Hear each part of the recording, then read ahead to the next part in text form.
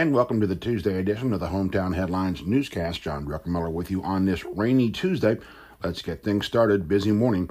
Number one, Fairfield Inn and Suites is going to rise adjacent to the tennis courts in a project involving Berry College in Marriott. They're looking at 100 new rooms due by 2020. This will be the third Fairfield Inn in our area. This project, by the way, would rise adjacent to the tennis courts. Northwest Georgia's House seat is up for grabs. It seems nobody in the 14th Congressional District wants that seat. So here's our question. Will the seat go red or blue? Our answer is this. How about green with an E? That's as in Marjorie Taylor Greene. We'll have a lot more about this in today's rant. Dining news today, a few bites, so to speak, or make those fast bites, involving all the fusion cooking going on along Broad Street. Even if we can't remember the names of some of the things we ate, there's some wonderful food going on between Not Your Granny's and Rome City Brewing, and also don't forget Yummy Time.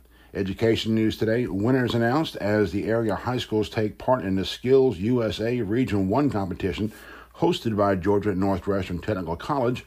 Health news today, Floyd and Erlanger are offering telemedicine technology in neurology and stroke care. Our hometown podcast today, we have a long-form interview, a blast from the past, as we remember K98 Radio and longtime owner Mills Fitzner. Give it a listen on our website today or your favorite podcast service. Buzz today, Georgia Northwestern backing colleges and a career academy planned for Catoosa County. Also, Becky Smith has been named the new purchasing director of the city of Rome, and our Murchie Rustlers are going to help Toys for Tots. We'll tell you how you can get involved as well. Our Mechanical Weather Center forecast, yep, you're hearing the rain outside as well. Rainy start to our day, high of 63, but cooler air will sweep in quickly. It'll be dropped down to the 40s by this afternoon by your drive home. More than a half inch of rain on the way. Obituaries today, we say farewell to Mary Elizabeth Betty Anderson, Mrs. Bobby Burton, Mr. Robert Horace Bob Stansel Jr., and Mrs. Robin Williams. We have the Public Health Restaurant Inspection scores for you this morning. Greater Community Bank brings you Crime Watch with updates from Bartow, Floyd, and Polk counties. Truett's Chick-fil-A Sports Report. By the way, a little plug there. Don't forget, this is their celebration week, first week anniversary over at Truett's Chick-fil-A. Some great deals going on today. Give that a look on their Facebook page today. John McClellan's high school football championship picks, they are out, and you can take a look at those. The final week of John's column this season. Take a look at that. There's one school, Eagles Landing, that could snap the West Rome Chieftains record for consecutive championships. Also, the Atlanta Falcons are playing the 49ers this coming Sunday, 4:25 p.m.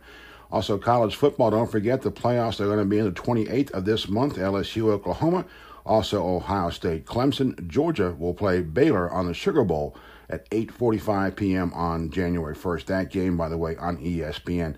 This coming Saturday, don't forget the Rome Half Marathon returns State Mutual Stadium. Also, the Braves are throwing a big pancake breakfast out there. Details this morning on the Sports Report. All right, how about our rant of the day for this Tuesday? We'll call this one this. Northwest Georgia's House seat, will it go red or blue, or how about green?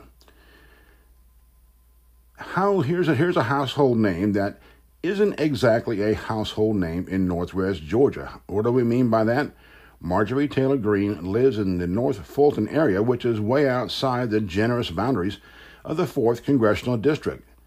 But that won't matter if the one-time 6th Congressional District candidate listens to what she says are ample calls from area conservatives to run for the seat being vacated by Tom Graves about a year from now.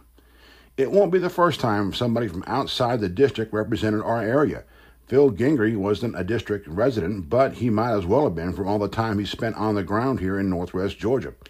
So perhaps Greene, described by the AJC as a construction company executive, will take the 14th without much of a fight.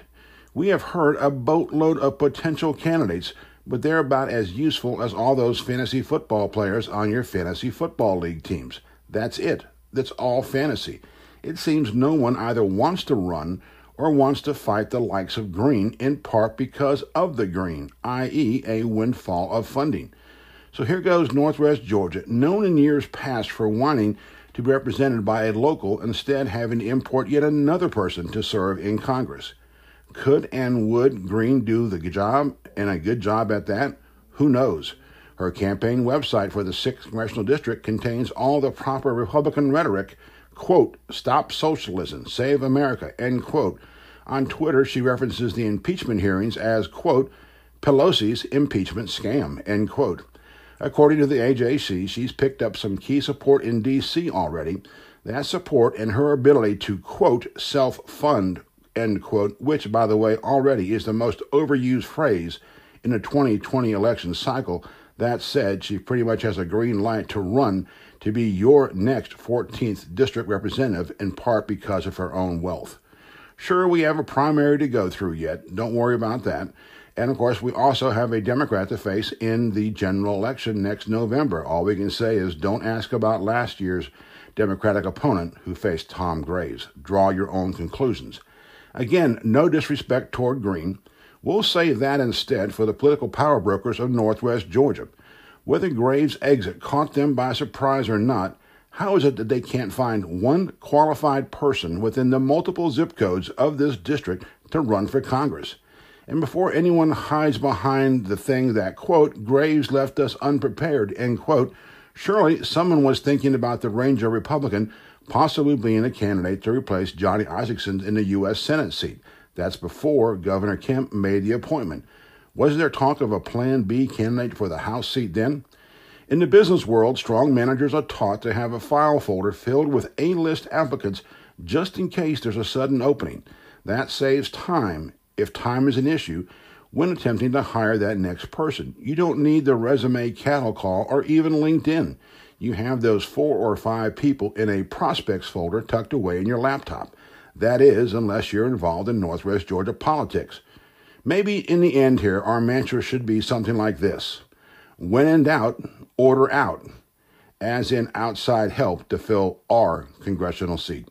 This is John Druckenmiller at HometownHeadlines.com, thanking you for joining us today. Continuing news updates all day long on HometownHeadlines.com. As always, we open, we close with the stylish renderings of Funky Druck by our good friend Harry Musselwhite. Have a great day in Northwest Georgia.